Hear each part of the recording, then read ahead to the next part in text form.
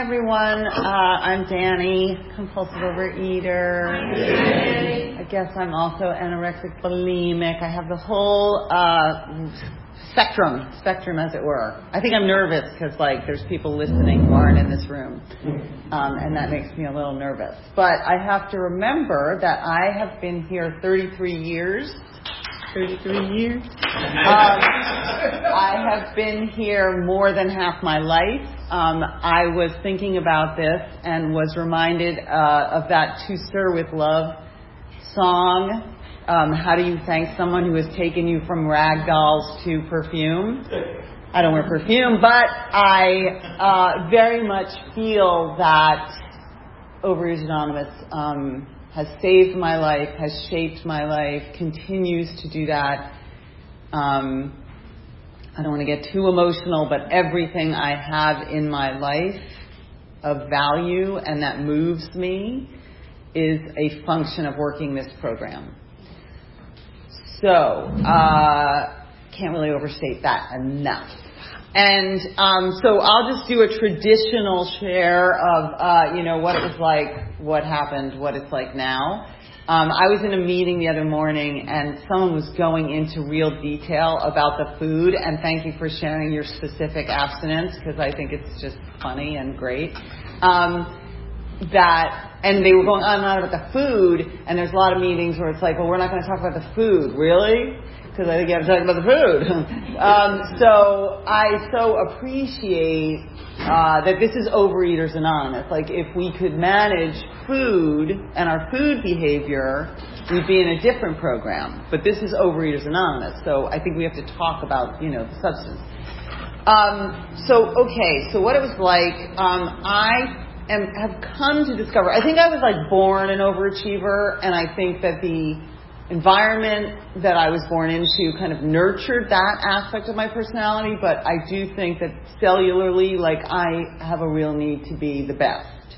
And, how that translated as I matured is the thinnest. If you're going to, all of that perfectionism, which I would have said probably even 5 years ago, well, I'm not perfect enough to really define myself as a perfectionist. Things should look,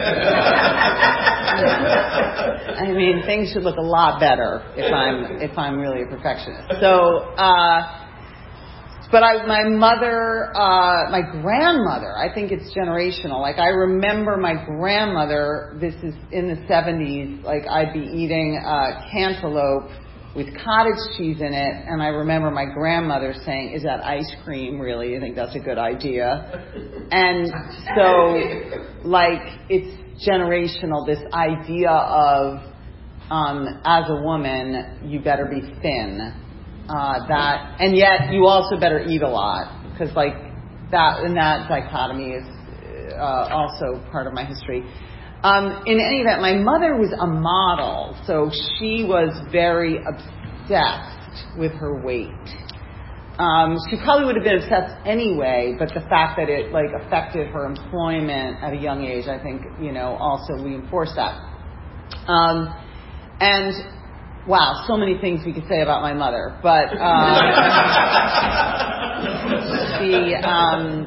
she was very beautiful and very invested in her beauty, and gosh, didn't mean to even bring that up. So we were in New York City, and basically, I think I have to say that the significant, the inciting incident, if you will, I was molested when I was 8 by a stranger on the street. I should have known better. All the molest reactions that we have. And so we moved to Connecticut, and so then I was the New Yorker in Connecticut, and all this to say that how it manifested is I ate a lot. I binge. I'm a binge eater. I just remember eating frozen carrot cake out of the freezer at night. I definitely, from a very young age, used food. I guess I should also say that I almost died when I was born. I do think that's relevant because I was in couldn't breathe, and so I was in an isolator, whatever the hell they used back then to keep a kid safe, for a year. And I do think that matters because Like I was in a plastic cage. Like, I don't know, like I'm kind of always felt a little bit cut off from the world. And I think that maybe is relevant. So, anyway, so I was a binge eater, and always felt other. So, again, not so unique to a compulsive eater addict personality to feel other, find the ways that we're other. In my case, I was actually other because it was like Connecticut now in the 80s, and there weren't that many Jews, or at least we didn't really associate with Jews. So there was, come to find out, a Jewish population in Connecticut. We did not access them. We lived near Martha Stewart. Not kidding, right near Martha Stewart in that town. Greens Farms. So anyway, other. Then I went to college, and I was even more other because I decided to go to a school that was even more non-Jew friendly. And I don't even like making Jewish jokes, so now I'm embarrassed that I've said that so many times. But that's just the truth. It was a New England kind of pilgrims were here first kind of vibe. And also important that, so when I was in high school, I was like the fat, smart girl, in my mind anyway, and I did not want to be that in college. I was like, I'm not going to be that. I'm not going to be that. So I went to school where there was no way I could be the smart girl because everyone was way smarter, so that was a relief. But then also, I went on like a program. And it actually wasn't OA, but it also wasn't like a diet. It was like the first time there were connections made between what are you thinking, what are you feeling when you're eating, which was kind of progressive for the time. Anyway, I did get to college and was pretty, and that turned out to be really boring. I just was like, really? Is this the game? I just sit here, I'm supposed to be pretty? It's so stupid. So that didn't last. So then I started binging and swimming, and I'm an exercise person. I really do still love to exercise. So then I came to New York to work for a director. It was a ton of pressure, and I started drinking. Okay, sidebar. And basically living on popcorn. Interesting choice. And so then I got really sick. So there's waiting tables and dance, working out, waiting tables, not eating, just popcorn, drinking, and ultimately got this virus. And why this is relevant is because we've just gone through a pandemic. So I had the call back when I got the pandemic to 1989. I didn't get the pandemic. When I got COVID and was leveled once again, I hadn't had that experience since 1989 when I was leveled. And that was the beginning of my spiritual experience. I wasn't raised with any religion. There was nothing. I do remember being on the road and my father saying, it was like the Yom Kippur, it was like this time of the year, and I'm saying, I'm in Texas, there's no temple, forget it. And my father said, well, a place of worship is in your heart. I thought that was pretty cool. I think he figured that out when he was in the army. In any event, so I got that virus, started wandering around, looking for spiritual connection, and then had $500 and moved to Los Angeles after I got better. I know, that's funny, right? But that's who I was. I was $500? Sure. So I came out here, I had $500, I got a car, I talked them into selling me a car with no job, and started my life here. And basically I was living in one room on Fountain and Laurel on a futon and eating popcorn. Consistent theme of my life would be popcorn. And I was staring at the wall and eating popcorn, and I had one friend, Barbara, she's in this program, and she said, I think that maybe you need some help. I go to this thing called Overeaters Anonymous. You should come. And I was like, oh, yeah, that is never going to happen. I am never walking into a place that was so uncreative to call itself Overeaters Anonymous. Really. And so she said, okay, well, it was Friday. She said, okay, well, what are you doing now? And I was like, well, I'm eating popcorn and staring at the wall. And she said, all right, well, come with me. Meet me at Figaro Cafe. For the old timers, Figaro Cafe.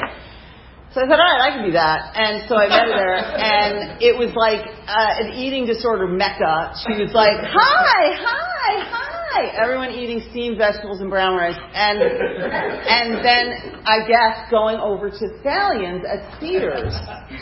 And she said, will you go with me to Ovaries Anonymous now? And I was like, oh, I have a very big appointment with my wall. So, but I was like, okay, what the heck? I'll go. So I go, and like, it was life-changing. It was not whiny women talking about calories or trying to be beautiful. It was two male speakers, really articulate, talking about their spiritual journey, and it was like crazy to me. And it was like 400 people, at least in my mind, it was like 400 people. And then they said that any newcomers, and I leaned over and searched for something in my purse, which I don't even know why I had a purse. I probably didn't even have a purse. I was probably like miming a purse under the table. And so then I went home, and there was another meeting, this kitchen sink meeting back when it was on Robertson in Melrose. And I was like, well, I have nothing to do. I'll go to that. So I went, and again, it was this amazing speaker, like so smart and talking about their spiritual path. And the food was way in, and I was like, this is crazy. I think that I will join this cult. And I only say that it's not a cult, America. I'm just saying this because this is only my second in-person meeting since COVID, and the first one was this meeting, and all the chairs were 6 feet apart, and everybody had a mask on. And okay, it did feel like a cult. Like, that was kind of crazy. But anyway, okay, so I was totally in. I was an actress. That's how old I am. It was still called actress back then. And my headshots from that period, I look like one of those like stand up and cheer America people. Like, I'm so happy. Like, you can just feel like I had never experienced joy until I came in this program. That was like for stupid people. Like, why are they so happy? And then I had the experience of working with a sponsor who like gave me all this time, and I didn't understand. I was like, am I paying you? What is going on? And just the whole idea of the generosity and this, spiritual experience, like truly a spiritual experience, was so foreign to me and so amazing. So that, that's kind of the setup. I don't know. Then it's like 30 years later, right? And where did those 30 years go? I haven't had a perfect abstinence. I wasn't struck abstinent. It continues to evolve. This abstinence is, I think, like 8 years Thanksgiving. And, I've been through a lot. My father was diagnosed with terminal cancer, and I got the call 2 hours before he was going to die, and they said, he has 2 hours, which is amazing that they can fucking do that. Ooh, I'm sorry, cut the swear words. So I was abstinent and sober and in my own bed to get that phone call. And I remember I had like a really abstinent meal the night before. I have no idea why. But that was 28 years ago. And that really, I was like, okay, so now I have to go to OA the rest of my life. Because like, that was a miracle. And I was with him the moment that he died. Fully present to the whole experience. And so grateful for that. I found someone to marry me. Crazy town. Or even that I would be married was crazy. I was not really a married kind of person. And we're still married, and it'll be 21 years if we make it through October, and it's not an easy marriage. I don't have an easy marriage. He's not easy. I'm not easy. But we both continue to show up, and he totally was like telling me all the things I should say this morning. Like he's really into program. So that's great. Okay. Oh, so what else? So then I had a miscarriage. I like to hit the greatest hits here. I haven't led in a long time, so I had a miscarriage. That was really painful and sad, and I was fully present for that. And then I went through fertility to have my second baby because I forgot to say I had a baby in there, and that was amazing. Like that was life-changing for me. I don't know. I never thought that I was supposed to be a mother. As my mother used to say, Danny doesn't take care of a plant. And she'd say that to my dates. But the point is that I didn't know I had a maternal instinct until I saw my baby, my first baby. And then I had to have another one right away, because got to do everything compulsory. Got to have 5 now. I need 5 at the 7. But I was 40. So then I had the miscarriage, and then I went through fertility, and I remember feeling like, thank God that I know that I have to, I do the footwork and I turn the results over to God. Because thank God I had all that training to know that this is the way this is going to roll. And I was very, very blessed to have my second child. Okay, so then my mother got diagnosed with Alzheimer's. So I know it's crazy life, rich life. And she was living in New York, and so I brought her to Los Angeles, and that was an interesting plane ride because she was advanced Alzheimer's, and you have to time the drugs with the diaper, with the whole thing. But we made it, and then I realized I really wanted to be able to make her laugh, and I couldn't, and so I hired someone to make her laugh, and that kind of changed the trajectory of my whole work life as well. And what else can I tell you? Even though I'm 33 years in, I do a 10th step most nights. I have a sponsor. It took me, 30 years to find a sponsor that I feel completely in tune with. She's so generous and also really big book person, text person. So I'm so grateful for that. I have 2 teenage boys, and 5 minutes, perfect. And last year, it was clear that he has some issues of his own that needed to be addressed, and it was incredibly humbling and sobering. And I so don't want to break his anonymity, but I will say that having my life experience was a real gift, and super grateful for that. My mother did die 2.5 years ago. I was fully present, abstinent, sober with her for that. Again, that's, it was very hard. And so basically I'm never leaving here. I've been really impressed that all of the 12 steps adapted, boom, all right, we're going on Zoom now, okay, and now, we're figuring out how to be back in person, the value of being in person, the value of being able to just not be in person but still connect. I do think ultimately it's a good thing because we're able to reach so many more people. But it isn't the same as sitting here and seeing people and having them nod their heads. You don't quite get that on the Zoom thing. What else can I say?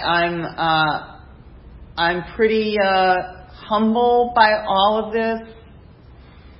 It's not, I guess the thing that I would want to impart most is that it's not perfect. It's not a perfect program, but When I feel compelled to compulsively overeat, I'm so hip to who I am that I will go to a meeting, pick up the phone. I think that if there's any downside to having been in a program 33 years and having authenticity be the most important thing in my life, it's that not everybody feels that way. Not everybody is interested in being their most authentic self. They're not interested in hearing my most authentic self. People take a lot of comfort in not revealing. So to be someone who's, so out there, there's probably been a cost for that. Not a big cost, but a cost. I definitely still have my challenges.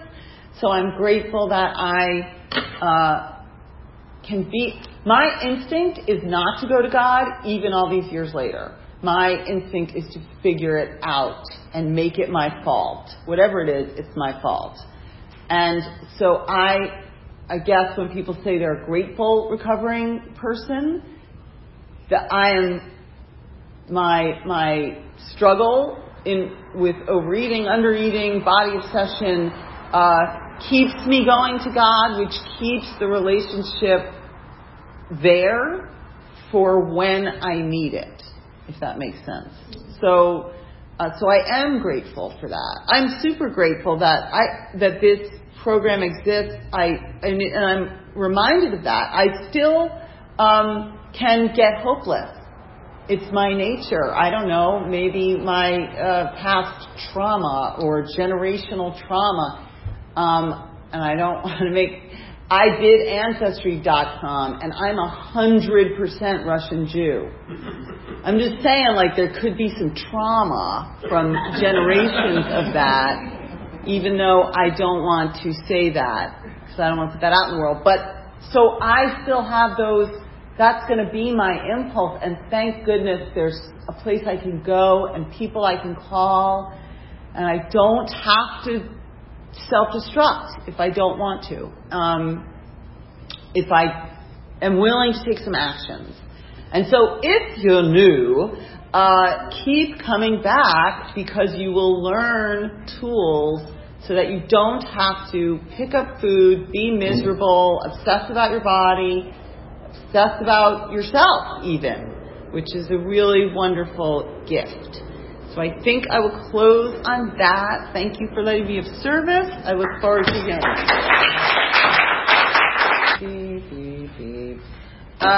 This is the time for questions only. There's no sharing at this meeting. If you need to share, please do so with one of us after the meeting. Also, please remember that the opinions of the leader are my own and not those of Overeaters Anonymous as a whole.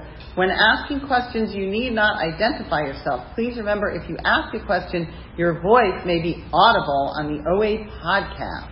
Please restate the question after it is okay. And I get a 5-minute warning. Yes? Thank you.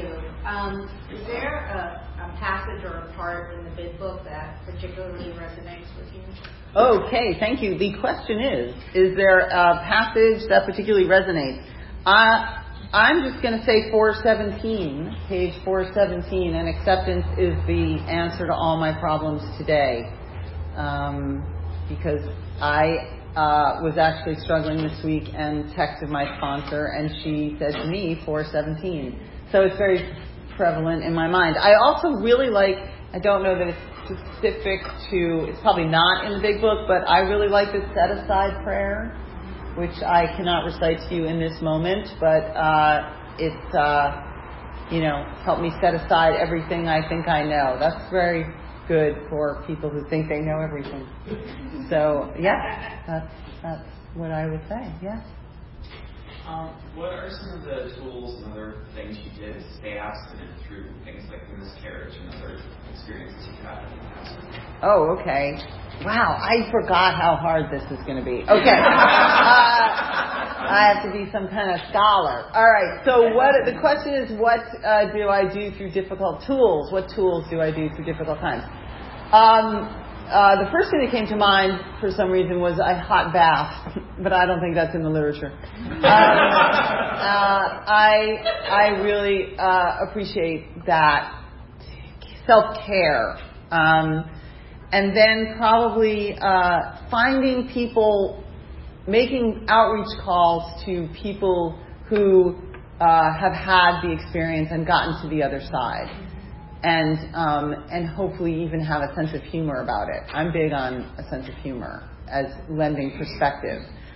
So being willing to make outreach calls. I mean, another great tool is writing. I write like professionally, so sometimes it's hard to write in that way that, you just... Also, I'm always afraid that someone's going to read my writing, like if I got hit by a car and they went through my stuff and then they'd find all this, and I don't want to hurt anybody's feelings.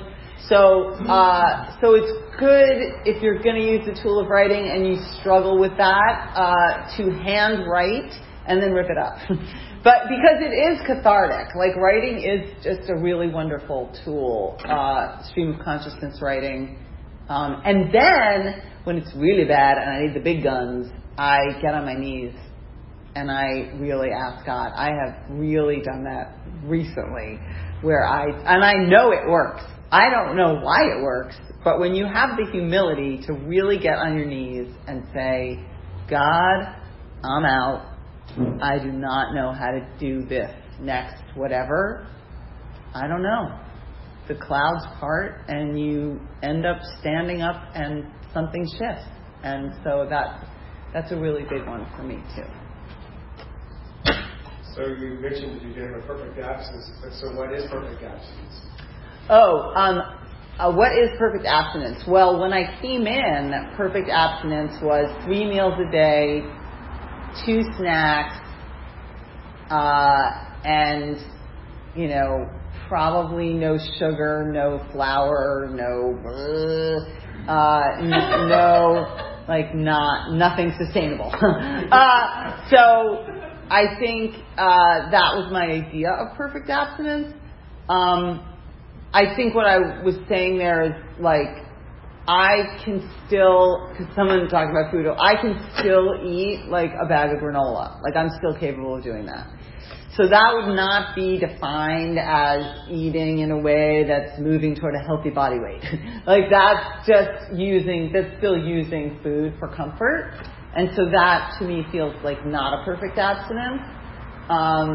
But for me, I don't throw up no matter what. I will not go back there. So that's my perfect abstinence now. But I think, sane and guilt-free eating, that was another definition that was around for a while. Apparently making people laugh about that. But that would be a goal, sane and guilt-free eating. It doesn't feel sane to eat an entire bag of granola that your son bought and now he's left for college and you're sad and so you're going to eat his entire bag of granola. That wouldn't be sane and guilt-free eating. That would be using food for comfort. But, that's what I mean. It's not perfect. Yes. Thank you so much. Good to see you. Could you tell me what your relationships are like today versus the way they were before in terms of your availability for vulnerability? Wonderful question. The question is, how have my relationships been affected in terms of vulnerability as a result of the program? So it's so funny you should ask that, because I was thinking about this. So I when I do a 10-step at night, it's like a format, and then it says, did you do anything wrong, and did you promptly admit? When we were wrong, we promptly admitted it. So this is just funny because so we did a renovation, a sentence I never thought I'd say, but whatever. We needed a bigger kitchen, or we needed a kitchen that didn't feel oppressive. So we knocked down a wall, and the guy, the contractor, okay, so they have a little, interpretation of truth that is not mine. so there was some challenges with that. And he had said, for like the 20th time, he quoted me as saying something I never said, and then I said, well, I never said that, and I never did that, and texted this, right? Well, turns out I had said, this one time, I had said what he said I said.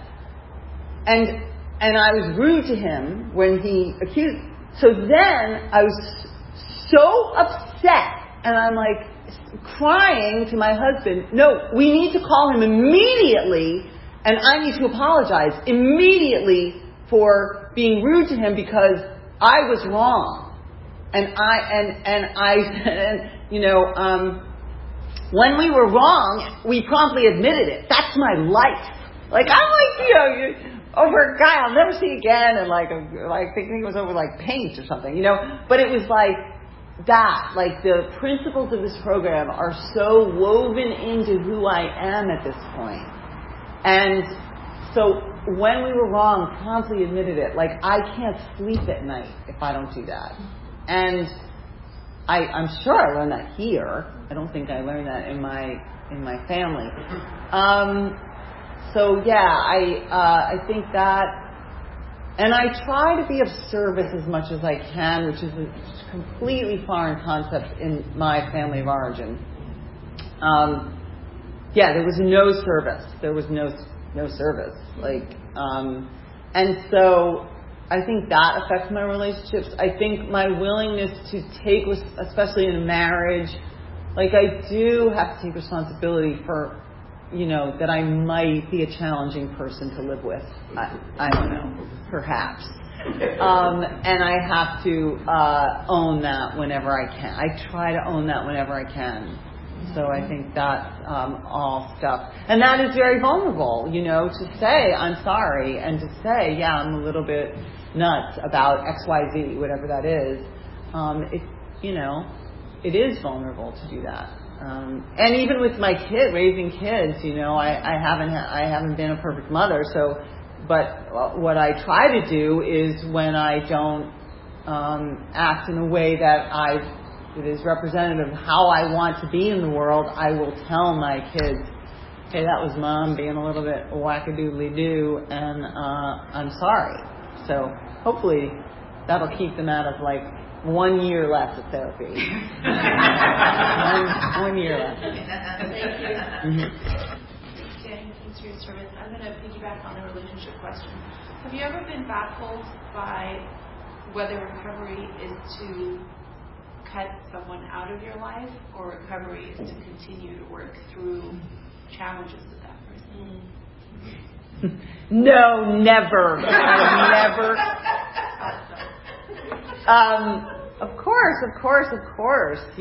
I think it just reminds me of when I was a waitress, and I was toward the end of my waitressing career, I was crying in the bathroom every shift, and I finally just was like, I don't think this is what God wants for me.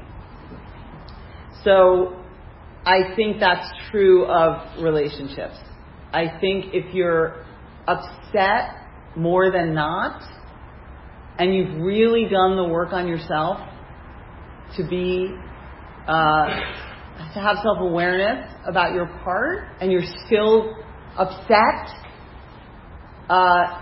then it's probably time to let something go. We're not here to be upset. I don't think we're here to be upset. And so if something is upsetting, for whatever reason, there might not be anyone at fault. It's just too upsetting, whatever, your personalities, your histories, your way of being in the world is at odds and uncomfortable for one or both of you. I don't think that's what God wants for us. So to the extent that you're able to, I think you have to let things go. So funny. When my mother was very sick, there were a few people who would say, I'm just going to remember her the way she is. I don't need to, I'm not going to come see her kind of thing. And one of them was my first cousin. And so my feeling, you've revealed who you are. Congratulations that works for you. But I don't have to have that in my life. Which is tough, and I may live to regret that. But I don't know. I think we learn about who we are. What do we not want to compulse? If somebody's going to make me or give me the impulse to compulsively overeat, to find comfort and peace, then that's not a relationship that I should engage in, because it's not in anybody's best interest. I don't know. I'm no expert. Yes. Hi. Could you talk a little bit about your second and third step journey in terms of, was it difficult for you to access your spiritual side, given how you were raised, or was it very seamless, or, was that what that process was like for you, sort of turning it over to something bigger than yourself? So the question is my second and third step journey, which is, thank you. 3 is made a decision, became willing to admit that 3 made a decision. That was probably hard to follow on the podcast. But let's see. So I had always been a spiritual seeker. I was in theaters my whole life, and my whole young adult life was about being in a dark space and feeling safe, emotionally safe, and so for me, and I had no religious upbringing, so for me, coming into program and hearing and being given permission to turn it over, that everything wasn't my responsibility, was a relief initially, and so it wasn't hard for me. I wasn't overcoming a punitive God or any of that. I came in pretty blank slate that way. But I would say over the years, I always want to take my will back, because it's always my fault. I don't know. It doesn't even matter what it is. It's my fault. And that is not faith. That is not belief in a higher power. That is self-will run riot. So it's an ongoing process for me, even though initially I didn't have that big struggle of forget it, I'm an atheist or whatever, God is bad. I didn't have to overcome anything initially, but it is always an ongoing process. I feel like I'm like this rubber band, and, I stretch it to allow more light and higher power into my life to the extent that I work the program. And when I don't, the rubber band goes back. And so it's an ongoing, I have to be in 3. I have to make a decision. It's making a decision to turn my will and my life over to the care of God. That's, I have to make that decision. It's an action. Thank you. Yes? Thank you. You said you were a writer. How did you find the balance between being creative and, not falling into your addiction? Did that grow over time? And, what was your process like, and the tools you used to balance those worlds? So the question is, how do you balance your creativity and your eating disorder, essentially? I would say that I go to a meeting probably every day, especially when I'm in writing mode. I really feel it's helpful, and now we can, of course, go to meetings every day on Zoom. So that's really helpful. I definitely know that when I'm writing, protein bars seem really good. That's what I should be doing right now. Not writing. I should be eating a protein bar or 5. And so it is somewhat of a discipline, and then picking up the tools. So it's an isolating life to be a writer for the most part, unless you're in a room. And so you have to have your safeguards in place, and I pick up other tools, go for a walk, put on music and dance around the house. Like, just recognizing that my first impulse is always going to be to find something to chew. So what is my list of distractions from that? When I feel, can't face the blank page, just can't, Another trick is just writing, I can't face the blank page. That's kind of my favorite, because eventually you get bored writing that and then you write something else. So I think really just self-awareness and willingness. That's it. This is who I am. So what actions can I take to protect myself from me, from my worst instincts? So yeah, that's my thought on that. We have time, for, I guess, for one more? 21 seconds. Wow. Well, thank you for letting me be of service.